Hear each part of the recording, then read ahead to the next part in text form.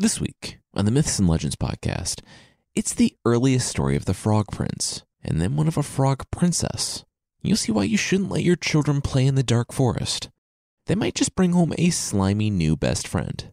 And we'll see a medieval dating service that takes Cupid's methods fairly literally and consists of shooting arrows indiscriminately at potential matches. Then, on the Creature of the Week, it's a cat from the Peruvian highlands that enjoys dance walking up rainbows and shooting lightning out of its eyes.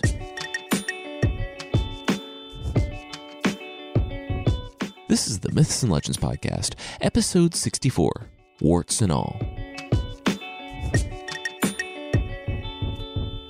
This is a podcast where I tell stories from mythology and folklore. Some are incredibly popular stories you think you know, but with surprising origins. Others are stories you might not have heard, but really should.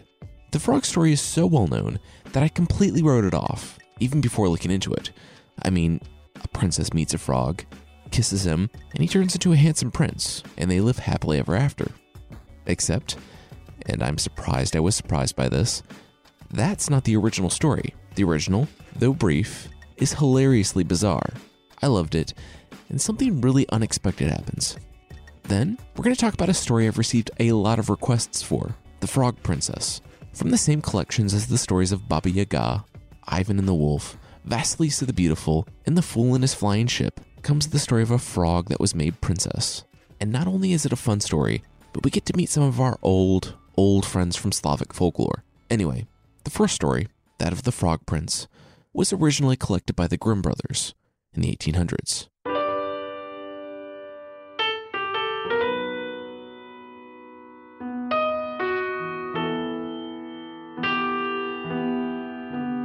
There's rich, and then there's your kid plays with gold toys worth more than my house, rich. The king was, not surprisingly, the second type of rich, and the princess took one of the golden balls to play out in the great, dark forest. Despite a young girl casually tossing a ball of immeasurably high worth by herself in the dark forest, being the target of literally every evil creature we've ever talked about on this podcast, the princess made it safely to the abandoned well beneath a lime tree.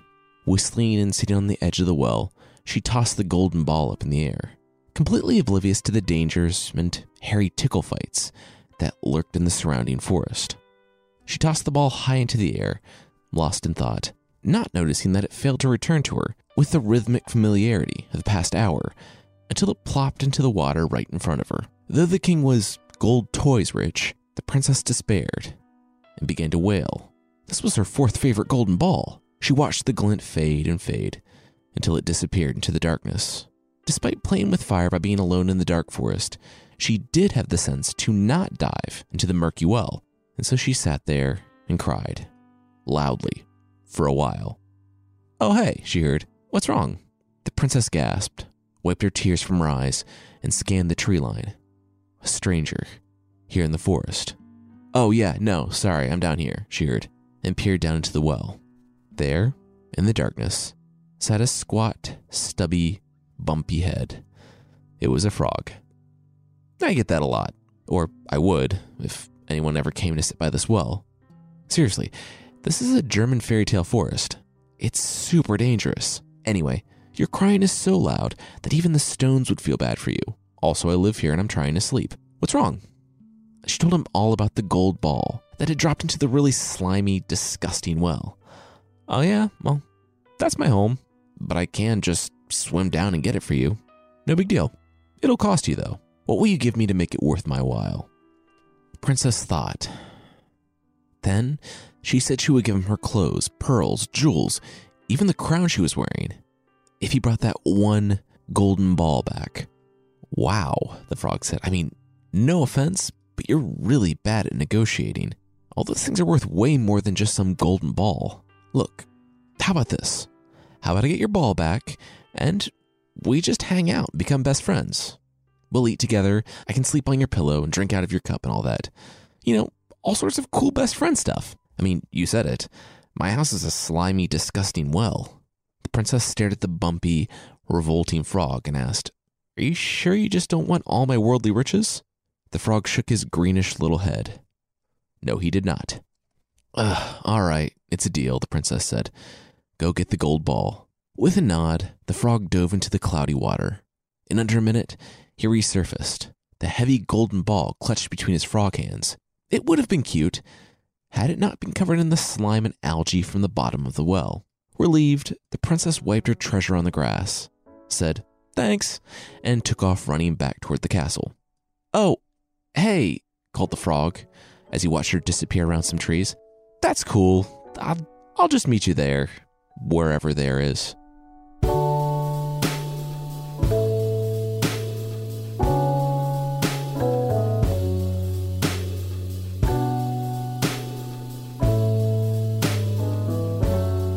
"Hey, sweetie, why is there a talking frog at the door, claiming that you told him he could live here?"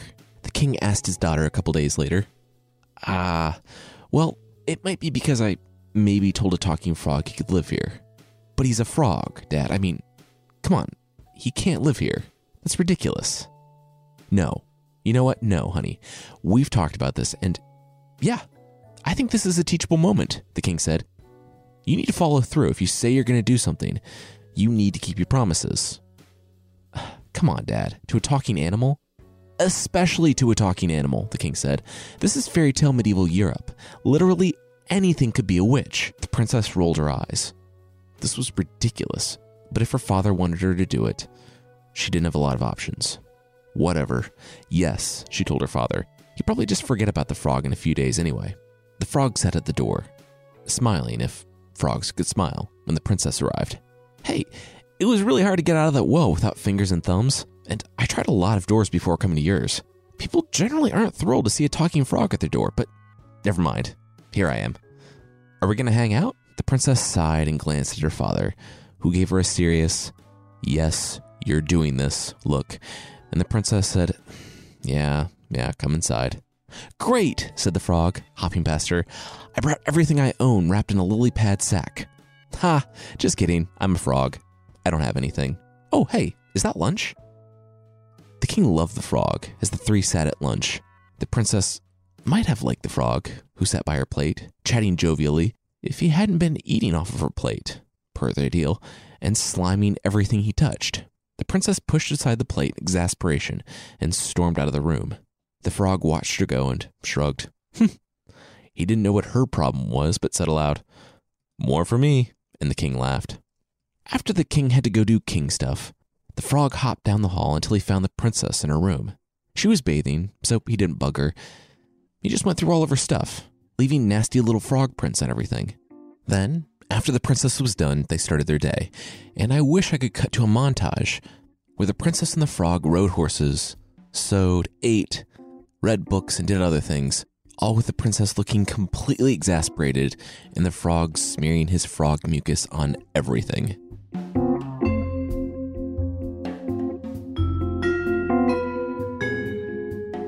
"I tried out both pillows and I like this one," the frog announced at bedtime. "There's slime all over mine," shouted the princess. "Oh yeah, sorry about that. We frogs are naturally moist animals, and just FYI, it's not really slime.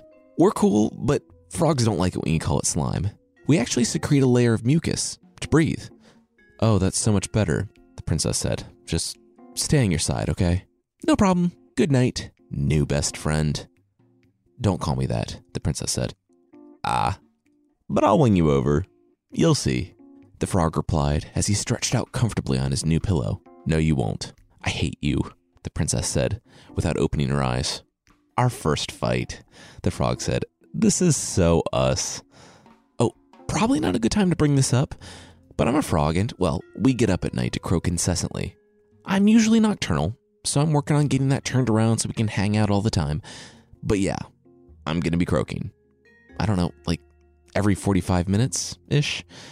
I'll try to keep it down. Oh, here it comes." It was not pleasant, and the princess wrapped her pillow around her head until it finished. Though she kept hearing the frog shifting, rubbing his frog mucus on her pillow, trying to get comfortable, and hogging a surprising amount of covers, she finally fell asleep. For about 45 minutes. She woke to the frog sitting on his pillow, again croaking very loudly, half asleep, half consumed with blind rage. She didn't think about what happened next until after she had done it, and then she was pretty happy about it. She seized the frog, squeezed his slimy, warty little frog body and flung him as hard as she could across the room, his body splatting against the wall in the dark. Finally, there was silence.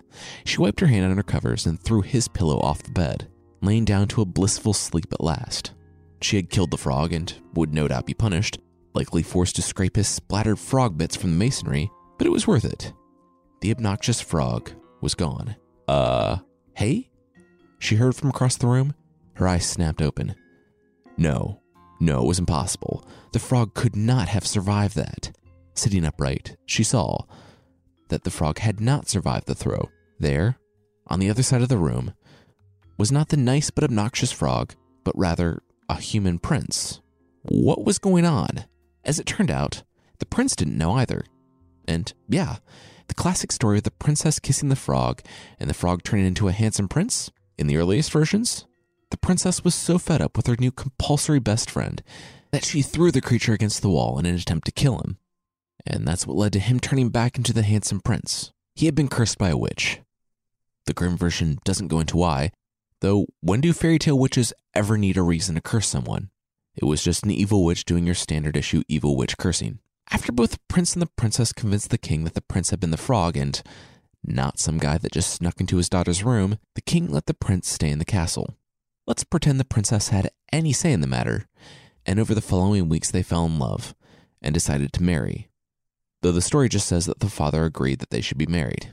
The prince sent a message to his old kingdom that he was alive and not an amphibian, and they sent his most loyal servant, Iron Henry, to pick him up.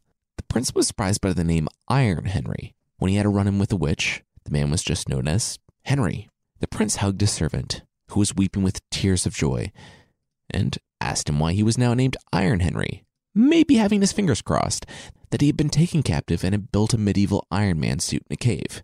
The answer was not as cool, but just as unlikely. When the prince transformed into a frog and hopped off to live in a well in the dark forest, Henry had taken ill, and the, let's say doctor, diagnosed him with a broken heart. Acting quickly to save Henry's life, the doctor had a blacksmith fashion iron bands, and in likely the very first open heart surgery in non-recorded history, the doctor wrapped Henry's heart in iron bands to keep it from breaking.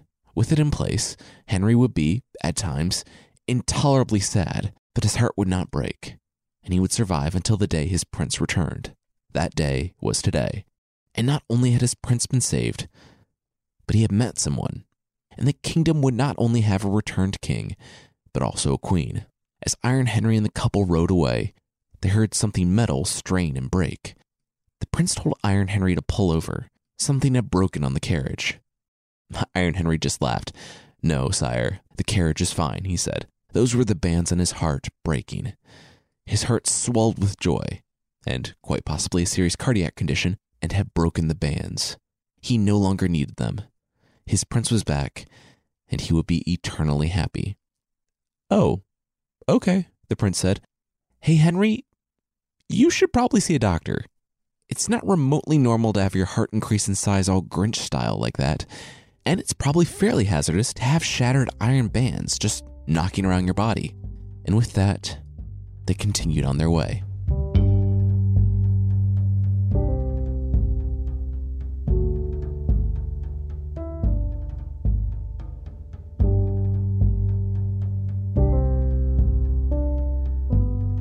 The kissing of the frog worked its way into the story later, but this is the original. The message, apparently, was that love comes from passion, like attempted murder.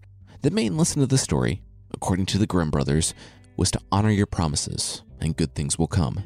I'm not sure if the prince knew the way to break the curse, or if he was just enjoying his life as a frog in the city. That him being who he was led to him being thrown against a wall, and subsequently saved from the curse. It's not like there's a lot of consistency or rules when it comes to fairy tale magic, and that's not a criticism at all. I love the arcane, mysterious magic, but when it comes to folklore, it's not even like that.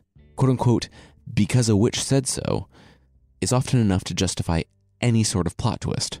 Anyway, the Frog Prince story is, in general, one of the most famous versions of the story. People with knowledge of folklore, though, know that there's also a story of a frog princess from Russian folklore.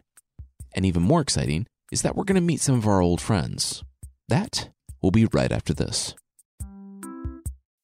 As humans, we're naturally driven by the search for better. But when it comes to hiring, the best way to search for a candidate isn't to search at all. Don't search, match with Indeed. When I was looking to hire someone, it was so slow and overwhelming. I wish I had used Indeed. If you need to hire, you need Indeed. Indeed is your matching and hiring platform with over 350 million global monthly visitors, according to Indeed data, and a matching engine that helps you find quality candidates fast. Ditch the busy work. Use Indeed for scheduling, screening, and messaging so you can connect with candidates faster. And Indeed doesn't just help you hire faster. 93% of employers agree Indeed delivers the highest quality matches compared to other job sites, according to a recent Indeed survey. And listeners of this show will get a $75 sponsored job credit to get your jobs more visibility at Indeed.com/podcast. That's Indeed.com/podcast. Terms and conditions apply.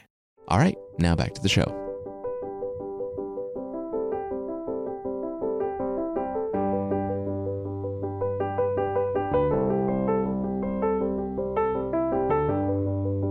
Prince Ivan held his bow and arrow. This was weird. It was time that he and his two brothers chose wives. But this was more like the wives were choosing them. The guys would each fire an arrow, and whoever brought that arrow back would be their wife. Also, if you're wondering if this is the same Prince Ivan that we've seen before, it's not. I should say, though, that the explanation I mentioned way back in that episode with Ivan and the Wolf was kind of wrong. Since then, I've dug into Slavic folklore and learned that Ivan was just kind of a stock fairy tale character name, like Hans in German or John in English. So Prince Ivan is of no relation to any other Prince Ivan. I know I've talked about this in a member episode, but I can't remember if I've mentioned it in the main feed yet. Anyway, the king stood behind his sons, proud that this day was finally here. He told them to just stand on the wall, point the arrow at the sky, and fire. Wait a second, Ivan said. We're standing at the top of our castle, surrounded by a town. On a good day, a medieval arrow can travel, 200 to 300 yards? We're surrounded by houses.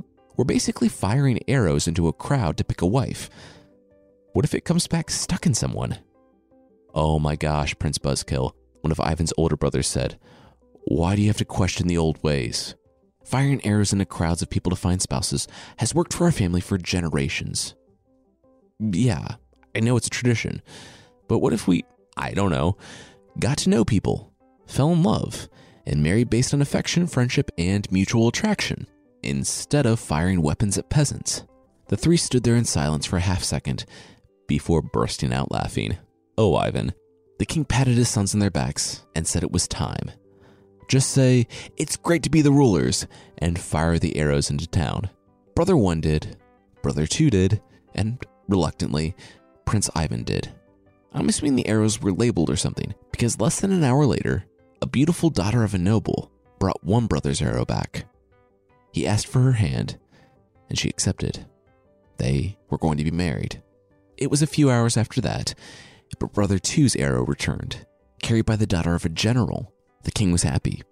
He couldn't have picked better if he tried. Hours and hours passed after that, and the sun was beginning to set. Prince Ivan was questioning his father about the rules of the whole arrow thing. What if no one returned? The arrow was still out there. What if he married someone, and then someone else brought back the arrow years later? What if someone other than a well-to-do maiden brought it back? Ivan started.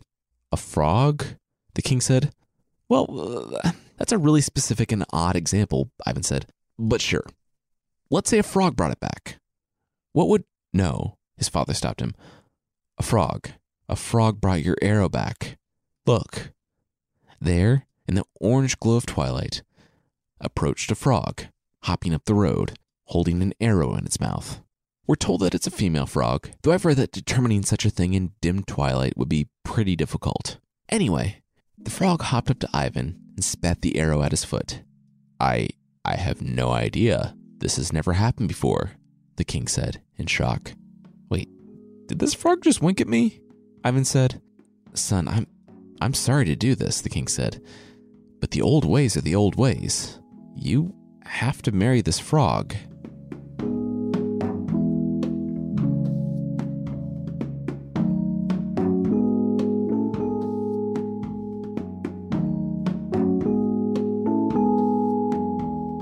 was a tasteful wedding, with the two older brothers marrying the beautiful and human daughters of the noble and general, respectively. Maybe out of a joke, maybe out of respect, I'm not sure, but someone made a nice little veil for the frog, and the king had a servant hold her on a plate next to Ivan at the wedding. The ceremony complete, all the princes were commanded to kiss their brides, and Ivan really hoped that it was that type of story. It was not, and he kissed the frog. I'm not sure what the married life for a prince and frog looked like, but life went on for the three couples, who all lived in the castle together. Sidebar, some stories have it where the frog talks to him. In the majority, she's just a frog, and the prince is forced to marry her, no questions asked. So she doesn't talk, she just sits there. Anyway, the king, wanting to get to know his new daughters-in-law, gave them a task. They all had to make him a gift. Okay, Dad, Ivan said. Seriously, this is a joke, right? I mean, you make me marry a frog, and now you're making her compete with humans for your affections? Son, I look forward to seeing what your wife makes, replied the king. He turned to his frog daughter-in-law and nodded at her. Always a pleasure, dear, the frog croaked. After the king left, Ivan looked down at his wife and groaned. He had stopped talking to the frog weeks ago. He left the door open in hopes that she would just hop away and get eaten by something, just so he could be out of this surreal, ridiculous nightmare. But she just hung around the house. Now she needed to give a gift to the king? This whole thing was just dumb. The next morning, Ivan rolled over in his bed, but there was something next to him. His hand hit a beautiful, ornate shirt, in just the king's size. Sleep still in his eyes, Ivan barely understood what was going on. He sat up and saw the frog sitting at the foot of his bed. Where did this come from? Did you make this? He asked. But the frog did what frogs do best, and sat there silently. When he stood beside his brothers, his gift from his frog wife was actually the best of them all. The king was surprised too. At first he asked Ivan if Ivan had made the gift. Ivan said, I would say, that's ridiculous, but I married a frog, so nothing's really off the table anymore, is it? But no, Dad, I didn't make it or buy it. I woke up and it was next to me with my wife sitting at the foot of my bed. She doesn't sleep a lot at night. She just watches me sleep. Thanks for that. The king held the shirt up and, wow, this was the nicest shirt he had ever seen. He was planning on having this gift thing be kind of a one and done sort of thing, but seeing a shirt this nice, he decided to keep it going. He demanded that the wives make him another gift. This time, a loaf of bread. Sidebar. Is it still a gift if you demand it from someone? I feel like that's just sort of light theft, but who knows? Anyway, no surprise, Ivan woke up next to a piping hot loaf of bread the next day. He said goodbye to his wife, a little unnerved by how easy it was getting to call a frog honey, and went to the king. And the king did not care that the loaf was likely kneaded by mucus-covered frog hands, because it was the best. Once again, the king berated the elder brother's wives' terrible gifts, which they had less than a day to make. Then, the king sat on his throne and tried to think of a third challenge. Dance off? The eldest brother suggested. Oh yeah, said the king. That would be cool. Maybe we can get the frog to dance. Regardless, it would just be fun to see how this goes down, right? Yes. Dance off between the wives. I'm king. This is the law now, or something. Don't we have anything better to do in this kingdom than trying to get my frog wife to dance? Ivan complained. Apparently we do not, the king said. Now go inform her of tonight's ball and tell her I said hi. Whatever, Ivan said, and went to pick out a frog-sized dress for his wife. That night, all eyes were on Ivan's wife. The previous two women had danced well enough, but now everyone awaited the performance by the frog princess. I can imagine that Ivan did not care what happened and was making use of the copious amounts of free wine after spending all day frog dress shopping with his wife. But she just sat there in whatever the closest approximation to a frog evening gown was, while the crowd started to murmur. Then she opened her mouth. From the mouth came not a sound, but a foot, then hands, then another foot. The feet picked the frog body up off the ground, and the hands lifted the frog away, an entire human being coming out of the tiny frog's mouth. A beautiful woman picked the frog's skin out of her hair and tucked it in her belt, to the astonishment of everyone at the ball. She stood there, radiant in her beautiful dress. Then she started to dance. By the end of her dance, there wasn't a dry eye left in the banquet hall. and even the other two wives, who had been suspicious and a little bitter toward the frog, could only stand in stunned awe. Whoever this frog skin wearing woman was, she deserved every honor.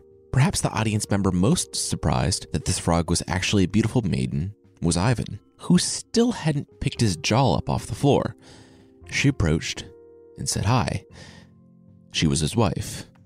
Her name was Vasilisa, and before you wonder, no, it's not any of the Vasilisas we've seen on this podcast. It's another stock Slavic fairy tale name. Vasilisa said that they had a lot to talk about. Ivan asked if she was the frog. She said yes and no. She could put the frog skin on, it was bigger on the inside, and become the frog, but this was her true form.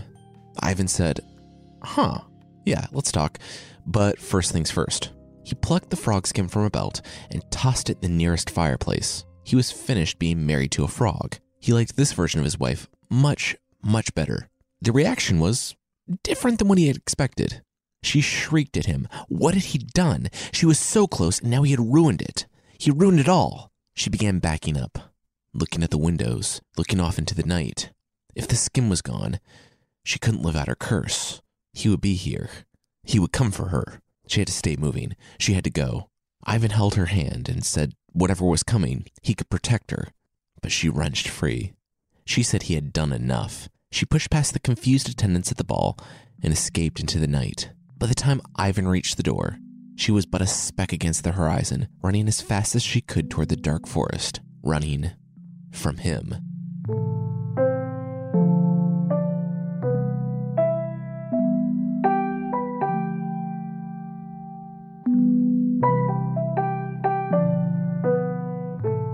Sitting alone in his chambers that night, Ivan was forlorn. On one hand, the frog was gone, and that had been everything he had wished for over the past few weeks. On the other hand, the frog was secretly a beautiful princess, and he had somehow screwed everything up, maybe even doomed her, though she didn't stick around long enough to clarify. She had looked like she was in trouble, all because Ivan had burned the frog skin. Unable to sleep, he knew what he must do. He had to go find her and see if he could help.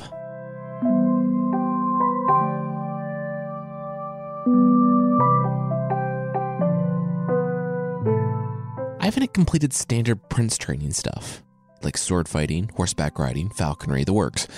But now hundreds of miles from home, the armor was hot and he was sore from riding, and he had only ever used his sword with a tutor and his bow to find a frog wife. Ivan was in over his head. Questing was too hot in the daytime and too cold at night. He hated sleeping on the ground, and he burned through most of his provisions within the first few weeks. Now he was rationing what little he had left, and he was constantly hungry. Not to mention stressed by the all-pervasive anxiety that everything out here seemed like it was trying to kill him. All in all, epic quests were pretty terrible, and Ivan just wanted to go home. Then he met a wizard. In a move I wouldn't recommend, Ivan dismounted his horse and approached the hairy old wanderer in the middle of the road. It was the only person he had seen for days, so he had to stop and see if the man knew anything of Vasilisa. The wizard narrowed his eyes. Yes, he knew about Vasilisa. Jerk. Oh, great. Wait, what? The wizard said, yeah, we all know about it in these lands. Why'd you burn the frog skin? She was so close to finishing out the curse. But now the story gets all weird and contradictory as to what happens next. Ivan stopped him. Yes, he had burned the skin. He regretted that. But this was the first he was hearing about a curse. Oh, yeah, well, when Vasilisa came of age, she was smarter than her dad, a powerful wizard. So he cursed her to live as a frog for 3 years, the wizard said. Wow, he cursed a woman just for being smarter than him? That's pretty heavy-handed even for folklore, Ivan said. Yeah, tell me about it, the wizard agreed. Anyway, from what I hear, she liked you quite a bit, before you cursed her curse or whatever is going on here. I'm going to help you out. Here's a magic ball. You drop this, and it will lead you to whatever you desire. So if you want to find Vasilisa, it will show you the way to find her. Ivan held the ball in his hand. He could already feel it wanting to move down the road. He dropped it, and it took off. He thanked the old man and rushed off after it. Okay, so while Ivan is following a ball to the woman he loves, we're going to step back and talk about the story. This is where things start to get confusing. Nearly every version of this story is different, and I'll list all the differences on the website, but I'm just going to go with the most popular, simplest path, and that will lead us to retreading some things. If you listen to some of the previous, yet unrelated, Prince Ivan stories, There are times where, on his journeys, he'll meet some talking animals who beg him not to kill them. The Ivan of this story met a bear, a drake, which is either a dragon or a duck. I'm not sure. I'm going to go with dragon, and a hare. And even though he was painfully hungry, he did not kill them. Ivan followed the rolling ball for days and weeks until it finally came to a stop, bumping into a tree trunk. Ivan wasn't really paying attention, so he walked through a gate that was made out of human bones and topped with glowing skulls. It also took a bit of time to realize that the ball wasn't trying to climb a tree, but a giant chicken leg. Prince Ivan had arrived at the house of Baba Yaga. If you haven't heard the previous episodes, Baba Yaga is a famous witch from the folklore of Russia and Eastern Europe. She lives in a hut on chicken legs, has iron teeth, flies around in a mortar and pestle, and sometimes eats people. She's a wonderfully weird and enigmatic figure, and I listed her other episodes in the show notes. Anyway, Ivan arrived at the home of Baba Yaga, and seeing as entering the home of the infamous witch would get him one step closer to ending this exhausting quest, he left the ball hitting the talon and climbed up the rope ladder. Now, most of the time, Baba Yaga makes a grand and terrifying entrance in the forest, sweeping past the hero on her flying mortar. Today, however, was Baba Yaga's day off. She was relaxing on her warm oven, shirt off, and long, pendulous breasts flung over a hook on the ceiling. Feet up, she was relaxing and sharpening her iron teeth when Ivan stepped through her doorway. Both were surprised. Maybe Ivan knew what he was doing, or maybe he was just a prince and used to a certain degree of complete devotion on behalf of his subjects.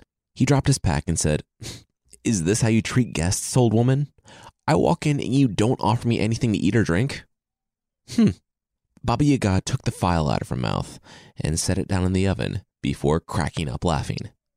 She said, I like you. Most people cower in terror. This is a nice change." Ivan shook his head as Baba Yaga put a shirt on. "See, I hear a lot of talking, Baba Yaga, but not a lot of good hospitality." Baba Yaga's laughing reduced to a chuckle. "All right, buddy, don't push your luck."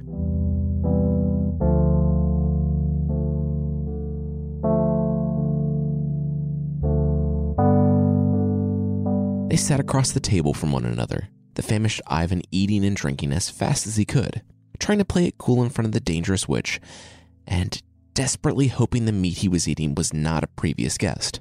They got around to talking about Vasilisa, and Baba Yaga just looked at the ground in sadness. Yeah, Vasilisa used to live here for a time. Baba Yaga took a liking to the girl and taught her everything she needed to know. That father of hers found her, though, and turned her into a frog. Vasilisa hopped off, and Baba Yaga hadn't seen her again until a few weeks ago. Vasilisa had come in terror. Some Ivan doofus had messed up the whole thing, and now Vasilisa was terrified not just of her father, but of some new boogeyman that haunted the forests. Baba Yaga had been hearing more and more about this guy named Koschei the Deathless, who had returned from some great war and was now kidnapping young women. Ivan stopped eating. Questing was bad enough, but now he had to go even farther to face down some deathless sorcerer. This had stopped being fun a long time ago. Now it was just getting tedious. He didn't realize he had zoned out, and now Baba Yaga was sitting across the table from him with a stern, serious face. She began talking, and her iron teeth glinted in the light of the fire. She said that she wasn't charmed by his bluster when he walked in. She knew that he was Ivan, the Ivan that had messed things up for Vasilisa. The thing is, Baba Yaga said she liked Vasilisa, and she happened to know that Vasilisa liked Ivan. Baba Yaga did not like many people, certainly not spoiled little princes that complain about traveling a few leagues farther to fix a problem that they started. Ivan was lucky, though, because Baba Yaga knew a way to defeat the so-called Deathless One. He was only deathless because he had hidden his soul in a needle, in an egg, in a duck, inside a hare, inside a chest, on top of a tree that Koschei watched over when he wasn't making young women uncomfortable over dinner. The tree was on a hill next to the little mud hut that Koschei lived in. Destroy his soul, and you kill him. The witch gave Ivan directions to Koschei's hut, then climbed back atop her stove and pulled out her file. She said Ivan should get going. There's no telling what Koschei is doing to Vasilisa. Baba Yaga said that she would be here, sharpening her teeth, ready to greet Ivan if he came back this way without Vasilisa. Ivan leapt from the table, running from the hut as fast as he could, with Baba Yaga cackling behind him. Days later, Ivan looked on Koshchei's house from the safety of the forest. He could see shadows moving inside the house, but he had no idea how he was going to cover that much ground and get a heavy chest out of the tree. "What are we looking at?" he heard to his right. He jumped when he heard the whisper, and again when he saw what made the sound. It was a giant bear, laying on its bare stomach, looking at the chest in the tree. "What are you doing? Who are you?" "Well, I'm a bear," the bear said. "Yes, that much is evident, but why are you laying next to me?" "Oh, that's easy. A while back you saved my buddy's life, or chose not to kill him. I guess it's kind of a low bar, but literally all bear kind is indebted to you until that favor is repaid. You're scoping out Koshchei's place, so you definitely looked like you could use some help." "You know Koshchei the Deathless?" Ivan said. "Yeah," the bear said. "We all do. The guy rides his horse around naked every morning while shrieking, 'Not only do I not like being woken up at 4:30 in the morning, but seeing a nude old man bouncing up and down on a horse is not the way you want to start your day. Anyway, how can we, the bear community, settle our debt to you?'" Ivan looked at the house. It was worth a shot. "Well," Ivan said, "see that chest in the tree? It contains Koshchei's soul. The only way to kill him. But I can't get it." "Psh, you mean not only do we settle things with you, but we get to kill Koshchei?" "Consider it done," the bear said, and began lumbering over to the tree. While Ivan watched the bear cross the field, another animal took his place. It was a rabbit. "You know, I never really hang out with bears," the rabbit said. "They're super scary and eat us. But as we've been tagging along behind you, I got to know him. I think we're all going to hang out when this is over." "Okay, cool," Ivan said. "And you are?" "Oh, sorry, I'm a rabbit. It's the same deal as the bear. You didn't kill one of my friends, so all of rabbit kind is indebted to you. Same as with the drake flying above us." Ivan looked up. There was, indeed, a small dragon flying in the air above them. "And how long has that been there?" Ivan asked. "Oh, well, we've been following you pretty closely for like a month," the rabbit said. "I'm going to be honest with you. You're not great at this questing thing. Anyway, it looks like the bear's about done with that tree." The bear had been surprisingly quiet bringing down the tree, and as it creaked and snapped, the chest fell from the branches. It crashed to the ground and toppled down the hill. With a wave goodbye, the bear darted off into the forest. Ivan was about to go open the remainder of the chest when a rabbit burst forth from it. "I got this," Ivan's rabbit friend said, and took off after the rabbit. Ivan began to worry until, 10 minutes later, a blood-covered duck flew from the trees. The dragon, fulfilling its debt, caught the duck and killed it, dropping it to the ground.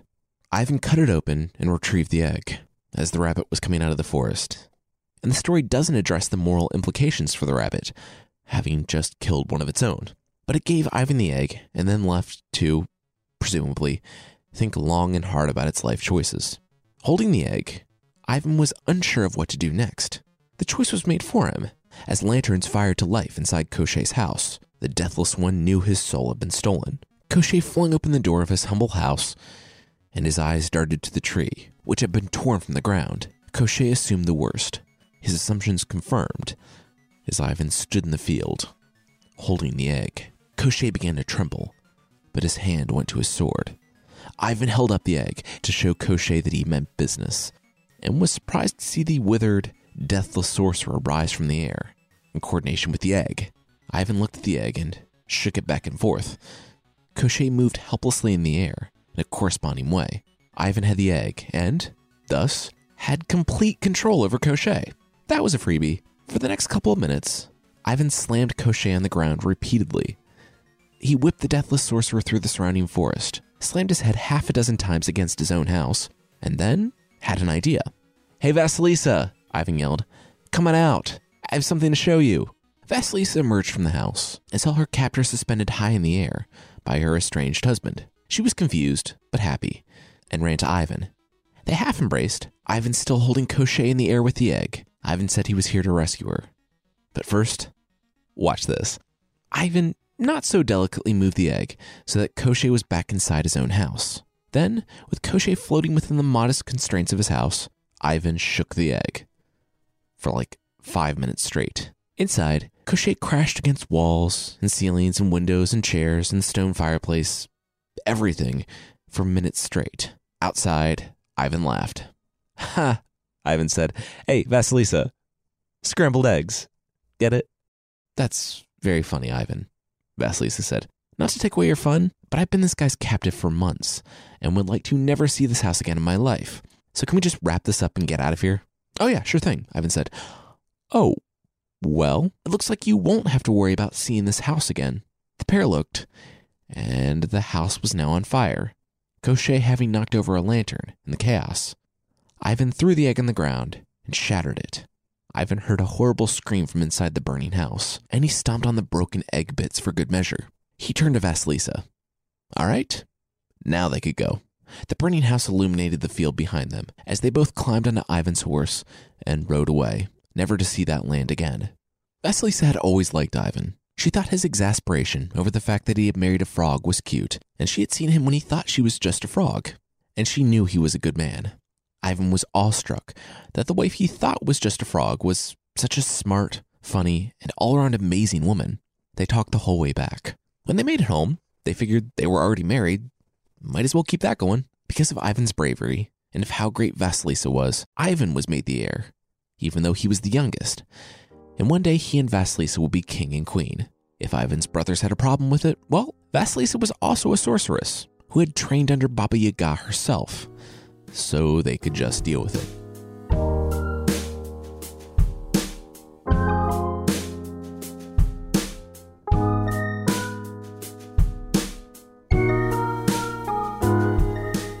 Sometime during their journey home, something stirred amidst the smoking remains of Koschei's hut. In the ashes, under the charred wood, a bony, burned hand rose. Over the next several hours, Koschei struggled from the remains of his house into the field where Ivan had been standing. His body pulsed with pain as he rooted through the grass until, just as darkness was about to fall, he found it. Luckily, his eyes had just grown back, and they were better than ever. He found the needle. Koschei, careful not to touch it, cast a spell, encasing it inside an egg once again. He collapsed onto his side, clutching the egg in the fetal position. As long as that needle remained in one piece, inside the egg, and it didn't touch him, Koschei would survive. He looked at his house, the one he had owned since before the war, before they did this to him.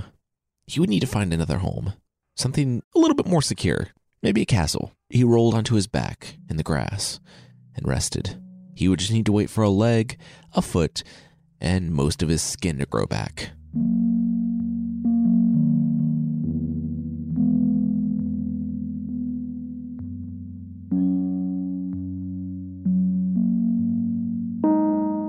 I'm considering the story a little prologue to the Koschei we met back in episodes 5A and 5B. In truth, the character Koschei the Deathless dies in literally every story where he makes an appearance. Him hiding his soul is the quote-unquote canon version, but there are times when he's just killed with clubs and swords. So in the real version of the story, he does actually die, but I wanted to keep things moderately consistent between his appearances on this podcast, so I kept him alive to die later. Oh yeah, and the evil wizard father that cursed Vasilisa does not make an appearance in the story in any version, and there's no detail on the specific consequences of burning the frog skin, other than it apparently messing with the curse. Many versions of the story actually leave out Koschei too, and have Ivan going to several different Baba Yagas, and at each one, Vasilisa's in a different form, where he needed to catch her and hold on to her until she changed back. Eventually she does, and they go back home together. Despite his appearance in only one version, this Koschei one is the most popular version of the story, and, well, we get to see our sad, old, princess kidnapping buddy again. And real quickly, if you haven't heard the other Koschei stories, Koschei has the typical curse of eternal life, but not eternal youth. And while he's a bad guy, kidnapping people is bad, don't do it. That's basically all he does to the princesses. He just likes to have company because he's extremely lonely. And he nearly always gets pummeled by the hero. I've said it before and I'll say it again. He's basically the Ice King from Adventure Time. Anyway, that's it for this week. Next week is an off week for me. That's right.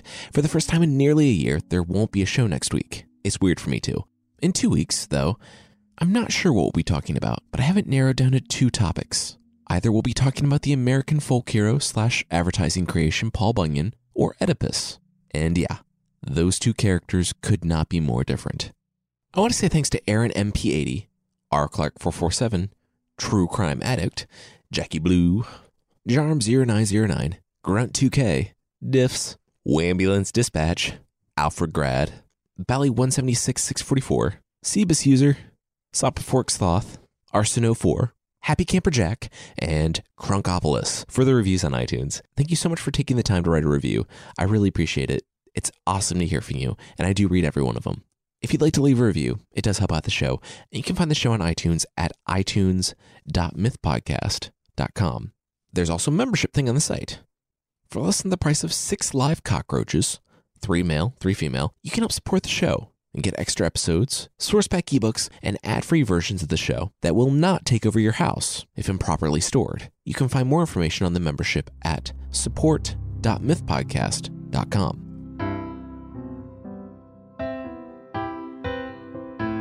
The creature this week is the koa from the folklore of the Quechua tribes in the highlands of Peru.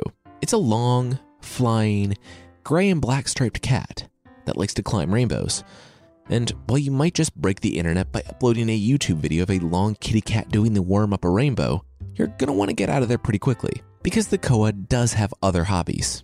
As is objectively terrible for living humans, the koa is quick to anger. It shoots lightning out of its eyes, sprays hail from its ears, and roars thunder. So, yes, it's about as close to a thundercat as we're gonna get for the show. Unlike Lion-O and friends, though, koa's destruction isn't limited to 80s cartoon bad guys, and it will destroy anything in its path. But it's known for tearing up fields, burning crops, and zapping any humans it sees. There are ways to avoid the koa and sate its cruelty. If you're gonna go shopping over the weekend, the long flying cat monster accepts donations of incense and llama fat. After you get rid of that sack of llama fat you were carrying through the Peruvian highlands, you'll find yourself in yet another undesirable situation. If you give it that sack of llama fat, it will help you out by raining on you. The issue? Well, even its way of helping is pretty cruel, because rain is apparently the koa's urine.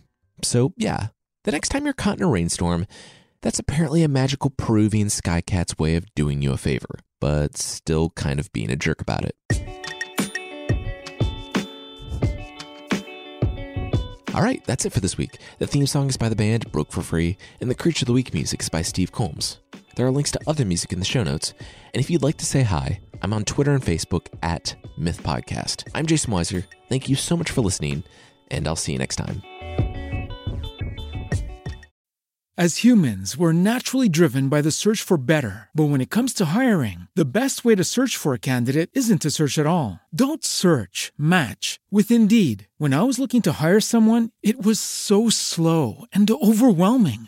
I wish I had used Indeed. If you need to hire, you need Indeed. Indeed is your matching and hiring platform with over 350 million global monthly visitors, according to Indeed data, and a matching engine that helps you find quality candidates fast. Ditch the busy work. Use Indeed for scheduling, screening, and messaging so you can connect with candidates faster. And Indeed doesn't just help you hire faster. 93% of employers agree Indeed delivers the highest quality matches compared to other job sites, according to a recent Indeed survey. And listeners of this show will get a $75 sponsored job credit to get your jobs more visibility at Indeed.com/podcast. That's Indeed.com/podcast. Terms and conditions apply.